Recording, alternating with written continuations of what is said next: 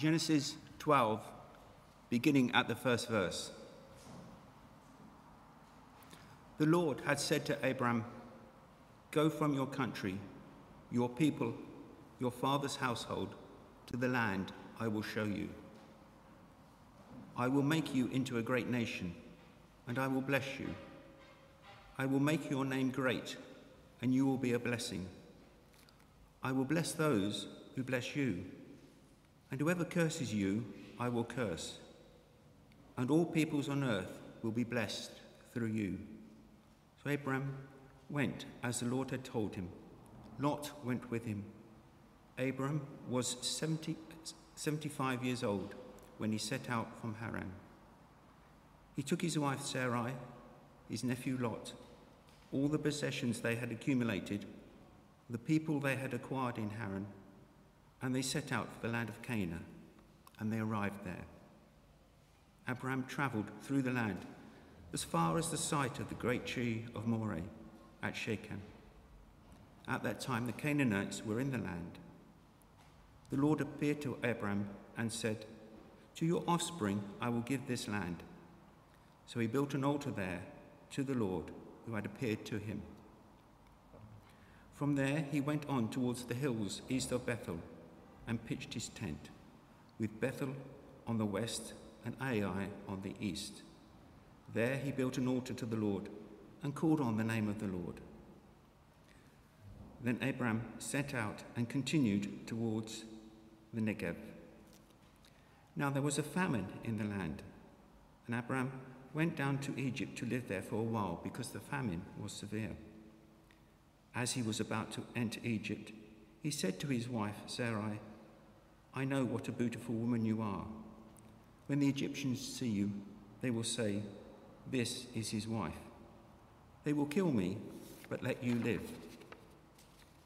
Say you are my sister, so that I will be treated well for your sake, and my life will be spared because of you."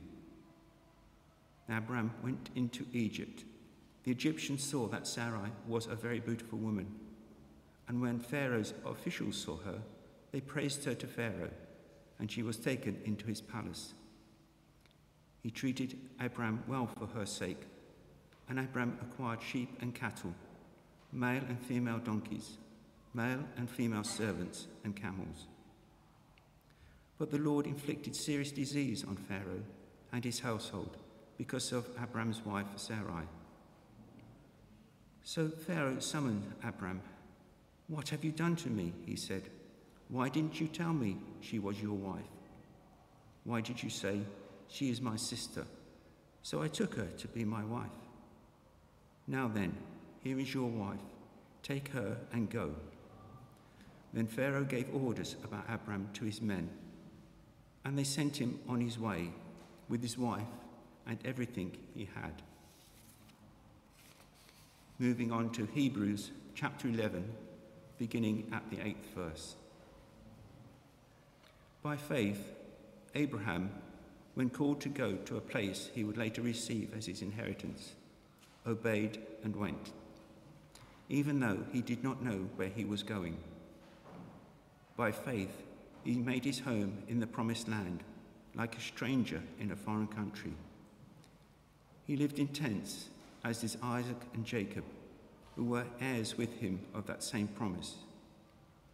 For he was looking toward the city with foundations, whose architect and builder is God. By faith, even Sarah, who was past childbearing age, was enabled to bear children because she considered him faithful who had made the promise. And so from this one man, and he as good as dead, came descendants as numerous as the stars in the sky and as countless as the sand on the seashore.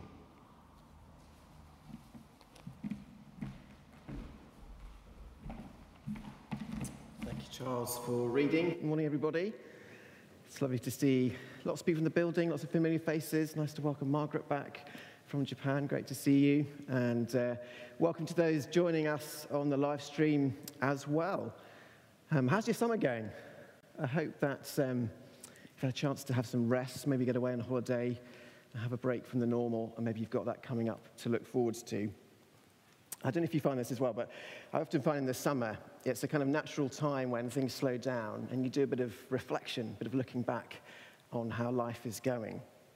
And I guess it's been quite a hard time, hasn't it? For all of us, these past year, the past 18 months has been difficult for us. I don't know if there'll be many of us who look at ourselves at the moment and think we're in the best shape physically or mentally or spiritually. It's been a hard time. So I look back, it feels like life is in a sense of suspended animation. I don't know if that rings a bell with you. Sometimes going out and about at the moment, it sort of feels like in a kind of different dimension from before, like we're in a kind of Christopher Nolan film or a different part of the multiverse if you're a Marvel fan. I don't know if you can relate to that. Well, as I've been thinking about that sense of being on pause, life just waiting, this transition time that we're still in, it occurred to me that actually, when it comes to faith, that isn't really an option. When it comes to faith, there isn't really a pause button. We're either moving forwards or we're stepping back. That's something that the author of the book of Hebrews knew as well. His readers have been facing challenges, all sorts of hardships and trials. They were still kind of facing an uncertain future. He knew that. And so he wants to encourage them to keep going in faith.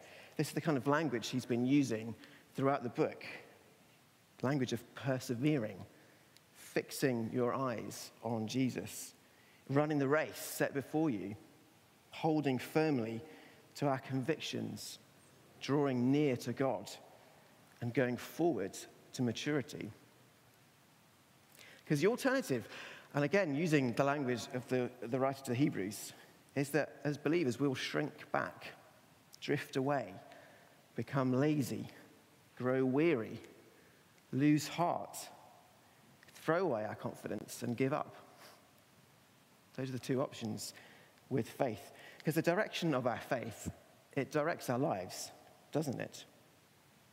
And so as David said, when we come to chapter 11, the author is really drilling down into faith and what it is. You might remember from a couple of weeks ago when Andrew Fellows was speaking to us, we looked at the author's definition of faith. That's there in verse 1 of chapter 11. He says, now faith is confidence in what we hope for and assurance about what we do not see.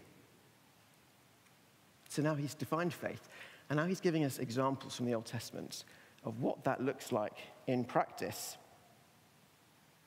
So today we come to Abraham and Sarah, or Abram and Sarai as they were in chapter 12. Now, as biblical figures go, Abraham is pretty high up there with significance. His story takes up 15 chapters of Genesis. He is frequently referenced by the Old Testament prophets, the history writers, the psalmists, the New Testament apostles, and Jesus himself. The author to Hebrews has already spoken about him back in chapter 6 and 7. And actually, we could have read a little bit more in chapter 11 about Abraham as well. Now, we haven't got anywhere near enough time to deal with all of that, you might be pleased to know. So we're going to really zoom in on these 4 or 5 verses and see what is the author of the Hebrews trying to get us to learn from Abraham and Sarah for us today. What is it about their faith that we can learn from so that we keep moving forwards and not stepping back? So here's a couple of things that we're going to pick out. And here's the first one. And that's that Abraham and Sarah obeyed God's call amidst the uncertainty. They obeyed God's call amidst the uncertainty of life. Now, there were 2 parts to the call. The first was to leave home. So that's there in verse 8. By faith, Abraham, when called to go to a place he would later receive as inheritance, obeyed and went, even though he did not know where he was going. Now, I find maps helpful. I love looking at maps. It's helpful for me this week to just get a sense of Abraham's journey. So there we go. They started, actually before chapter 12, before the call of God, Abraham and his family with his father Terah, they'd been down in Ur, which is on the right-hand side, modern-day Iraq. They'd already moved from there 600 miles sort of north west up to Haran, which you can see right at the top there, about 600 miles away in kind of modern-day Turkey. Now, we know from elsewhere in Genesis that Abraham and his family, they were quite rich, they were pretty affluent, they had some status in the ancient world.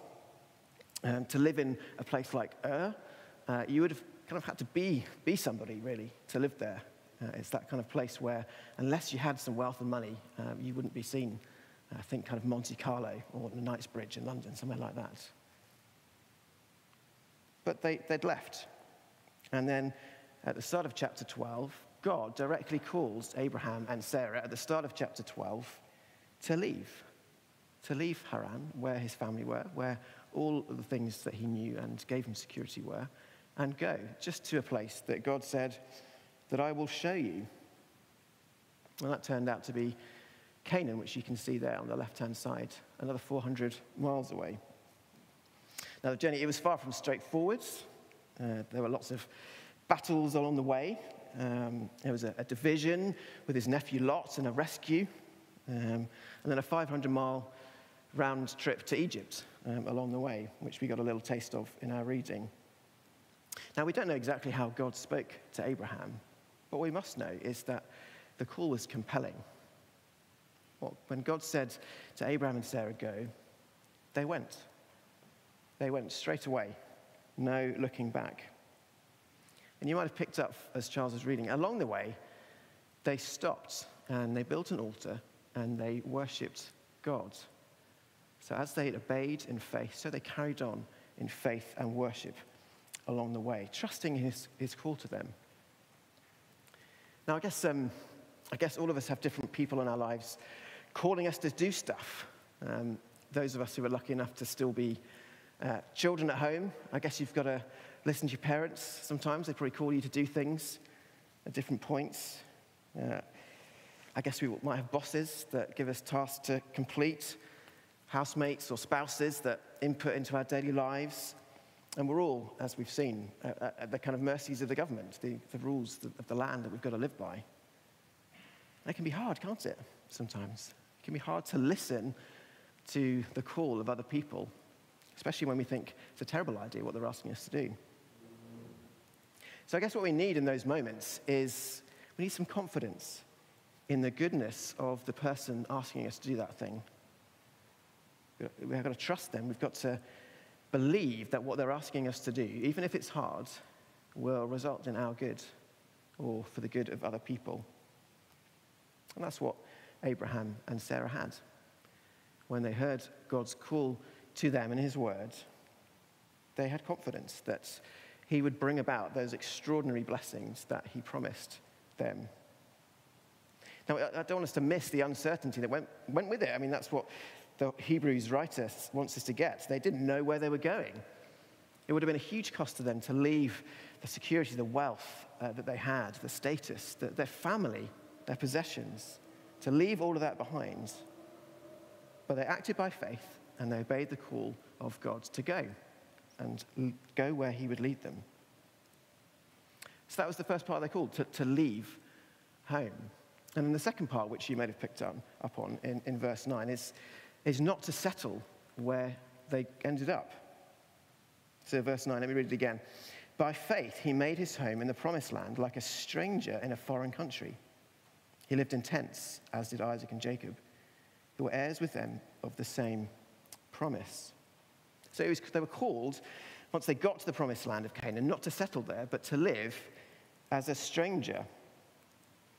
See, when Abraham and his family had first moved from Ur to Haran, interestingly, Haran was one of Abraham's brothers. So it's likely that his father Terah renamed where they lived in honor of Haran, who had died before they even left. It was a place of massive significance where they'd settled for a long time. There's none of that here with Abraham. There's no settling. There's no building a new mansion. It's just living in tents, roaming the earth like nomads. And in fact, when Sarah dies later in Genesis, he has to buy some land because they had none of their own. He had to buy some land to bury her. Now, does that seem a bit strange to you, that having called them to go to this promised land, he then would would ask them just to keep moving around, not settling there?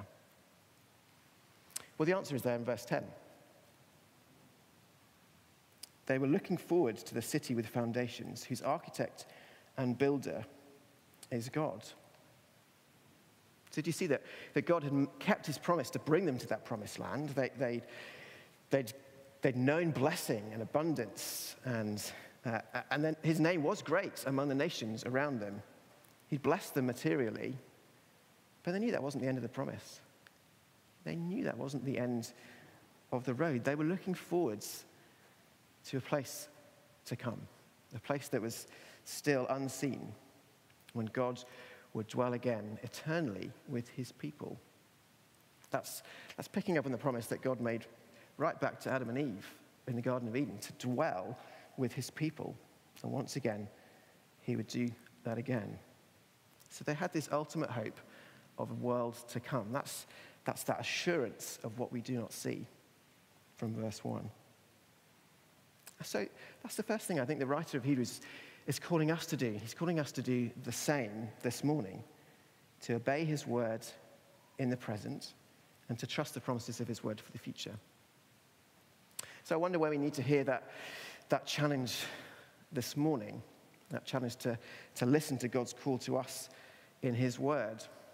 I mean, maybe you wouldn't call yourself a Christian this morning. Maybe you're kind of looking into things and wondering what it's all about.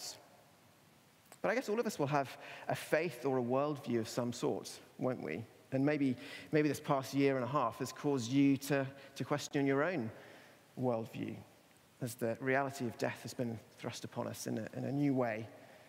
The kind of illusion of control that we thought we all had has been blown out of the water, hasn't it? Maybe you are questioning, is the direction your life is taking the right one? Well, the promises that God makes to Abraham are for you. They're for everybody. So maybe God's calling you now to look into that call again for yourself. Look at the evidence and see if it stacks up against what you believe at the moment. Maybe that's what God is calling you to this morning. Or maybe you would say you're a Christian, and perhaps you're conscious of over the next kind of month or so, you're going to be doing something new. I guess if you're still at school, then you'd like to go into new classes, new teachers. Maybe you're heading to college or university. Lots of new things coming up. So will you obey God's call to be different from the world around you when you get there? Maybe you're starting a new job. Or maybe you're moving house to a new area. Well, would you let your neighbors know, your colleagues know, that you're a Christian? Well, that'd be obvious straight away. There's uncertainty, isn't there, in doing that? How will that pan out? Will you get mocked? Will you get abused? Will you miss out on opportunities? Might even lose your job. There's lots of uncertainty around following God. Will you do it anyway? Will you trust that whatever God brings your way will result in your good, even if it takes time? Or maybe God's calling you back after this strange time to discipleship. Maybe it's time to get back to the kind of basics of our faith, of reading his words every day, of praying to him, getting back into routines of worship. Maybe it's time to come back to fellowship a little bit more. Maybe you're watching at home and you haven't been back to church for a while. Maybe God's just nudging you today. Maybe it's time to come back to church. He said just earlier in chapter 10 that we're not to give up meeting together.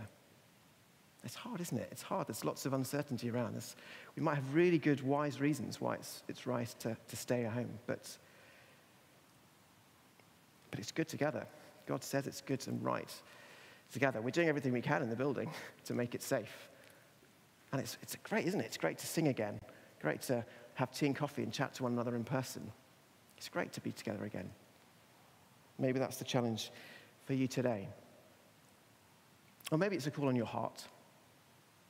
Maybe you're conscious that your roots are too deeply embedded in the world at the moment. Maybe you're relying on your home, your possessions, your job, your career, your family, your friends, all these good things that are good to be thankful for and enjoy. But how would it affect you if some of those things are taken away? If you had to leave them behind? Maybe we have lost some of those things during the pandemic. How's that affected your sense of security and well-being? Well, maybe God is calling you this morning to do a heart check, Do a health check on your heart. So that's the first thing that I think we see from the passage this morning. Are we obeying God's call to us in his word, despite the uncertainty? And secondly, look more briefly, the second thing we see is that Abraham and Sarah believed God's promises despite their impossibility. They believed God's promises despite their human impossibility.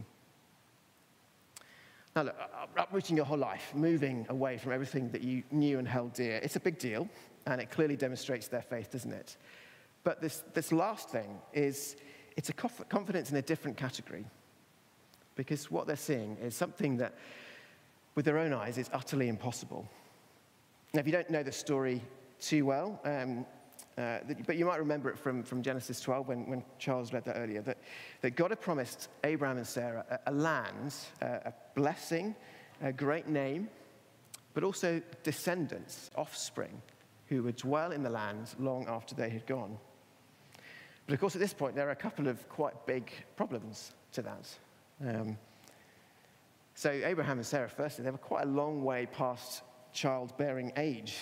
They were kind of into the grandparent or even the great-grandparents' territory. And the second problem was that up until that point, they hadn't been able to have children at all. Sarah was barren. And it was actually Abraham's sort of chief of staff, Eliezer, who stood to inherit all of their possessions at that point. So when God promised back in Genesis 12, verse 7, that it would be their offspring who would inherit the land that they were leading them to, well, they would have set off from Haran with this huge question mark hanging over them. How would it be? How would it possibly be that their offspring would receive the inheritance? You know, maybe they started doing some Downton Abbey-style calculations, trying to work out who would inherit. And you can understand that, can't you? I mean, you can understand why they might have struggled with that notion. But that isn't what we're told about Sarah. And what we're told is that Sarah, in verse 11, had faith, who was past childbearing age. She was enabled to bear children because she considered him faithful who had made the promise. Because she believed God's promise, she was enabled to bear a child in her old age. Now, we've got to get that right. It's not that God is saying because she believed she would have a baby, he gave her a baby. No, it's because he believed God's promise to her. He told her that she would have a baby, and she believed that. That's the way around. God promised it, Sarah believed it, and God brought it about. Or to put it another way, because Sarah had confidence in God's promises for the future, she had faith in God's power for her present. Do we see that? Because of the faith that she had in his promises for the future, she believed in his power for their present. Now, I guess our culture around us, we're in a kind of, I'll believe it when I see it kind of culture, aren't we? And that can maybe slip into how we do things as Christians. Maybe we can get a bit cynical. Maybe we believe in the abstract, the promises for the future. We believe the gospel. But as for God's power in our life now, well, do we believe that as much? Maybe there are situations in our lives when we've kind of given up on God. Maybe there's a sinful habit that we're conscious of, that we just think we can't ever break this. Maybe there's someone we love that we long to come to faith and they haven't for decades. Maybe a friend, even now, who we'd love to see healed from their illness. Maybe a relationship that we'd long to have, a child we'd love to bear. Now look, God doesn't promise any of those specifics. I'm not saying that. But do we have faith to pray that he could bring them about, that he is powerful enough, that he's good and compassionate enough to bring them about if he promises, if he so desires to? I guess one danger as we come to the close, the one danger of a passage like this is that we see Abraham and Sarah and we think, I couldn't be like them. That kind of faith, I'm nowhere near that. Well, one antidote to that is to remember that they are just flawed human beings like the rest of us. It's why I wanted Charles to read the whole of chapter 12. That's one reason, because we see an example there of when Abraham doubted God's goodness. You might remember when they moved to Egypt, he was worried that because his wife was so beautiful, that they would kill him and take her away. So he pretends that she's a sister to try and be looked upon with favor. It goes well for a little while, but then ultimately God sends diseases on the pharaohs, and the pharaoh kicks them out. That's not even the only time he does that. He does that again in a few chapters' time with another king, Abimelech. He does the same thing because he's worried about how they'll be treated. And Sarah too, if you know Sarah's story, then when she is first directly told from God that she will have a baby called Isaac, she laughs. She absolutely laughs. And more significantly, you'll know, if you know the story, that along the way, she gets Abraham to sleep with his maid, Hagar, who's younger, more likely to have a child than her. So along the way, there are plenty of examples of where they do not trust God fully. They doubt his promises, and they take things into their own hands. And that's encouraging for us, isn't it? It's hugely encouraging for us. Because none of us will ever be totally free from doubt. We'll wrestle with faith our whole lives. And God knows that. God knows that we'll make decisions along the way which aren't right. The theologian Michael Reeves, who's written one of the books we've got at the back, he puts it quite well here, I think. He says, the struggling failure who trusts in Jesus is as much a child of God as the greatest hero of the faith.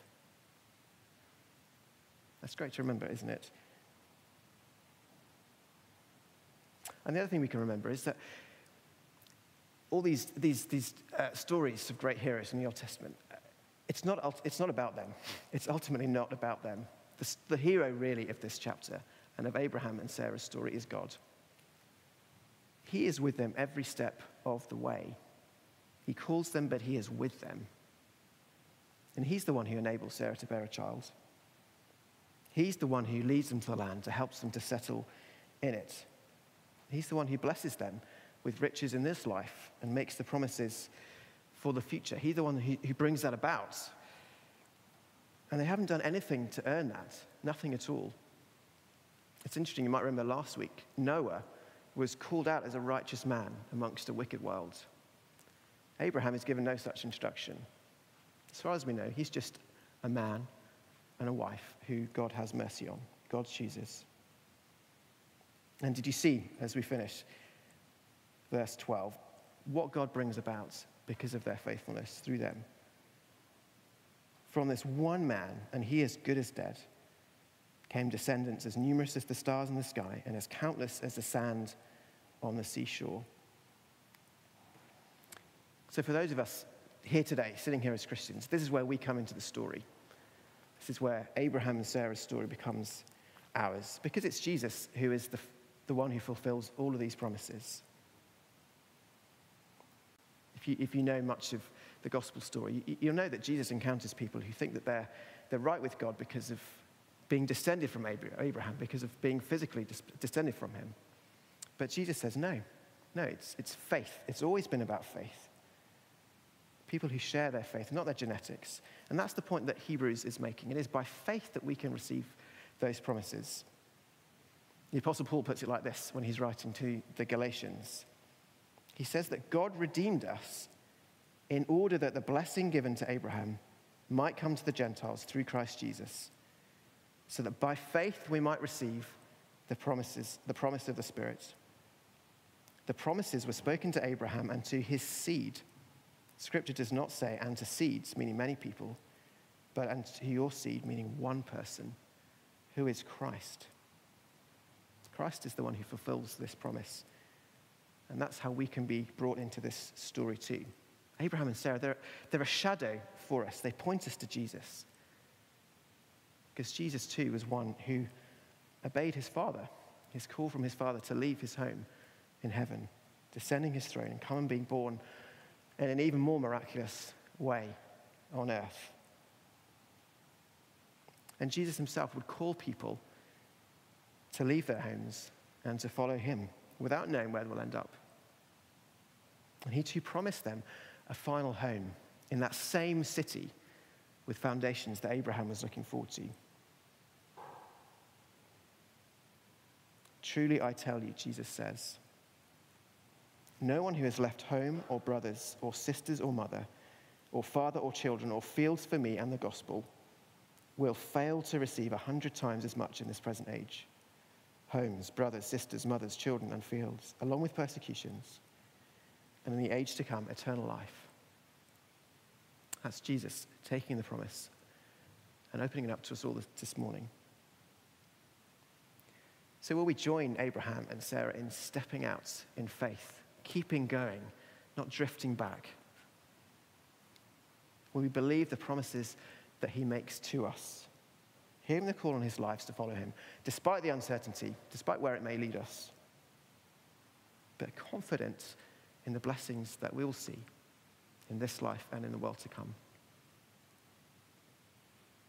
I want to lead us in a prayer as we finish.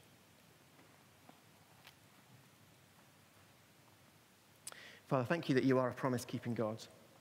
We thank you for the example of Abraham and Sarah, for their obedience to your call and for their faith in your promises, even though they were humanly impossible. I pray that you give us that same faith this morning. Would we hear your call to us in your word, that we might be people who follow you wherever you take us. In Jesus' name, amen. Amen. I'm going to ask the band to come back. And we're going to finish with a great song, a song that reminds us that our call to faith is one of obedience, but one where Jesus is with us. We can trust in God, not because of anything that we do, but because Jesus works in us, not in I, but through Jesus in me. So as the band stands, let's join in and sing together.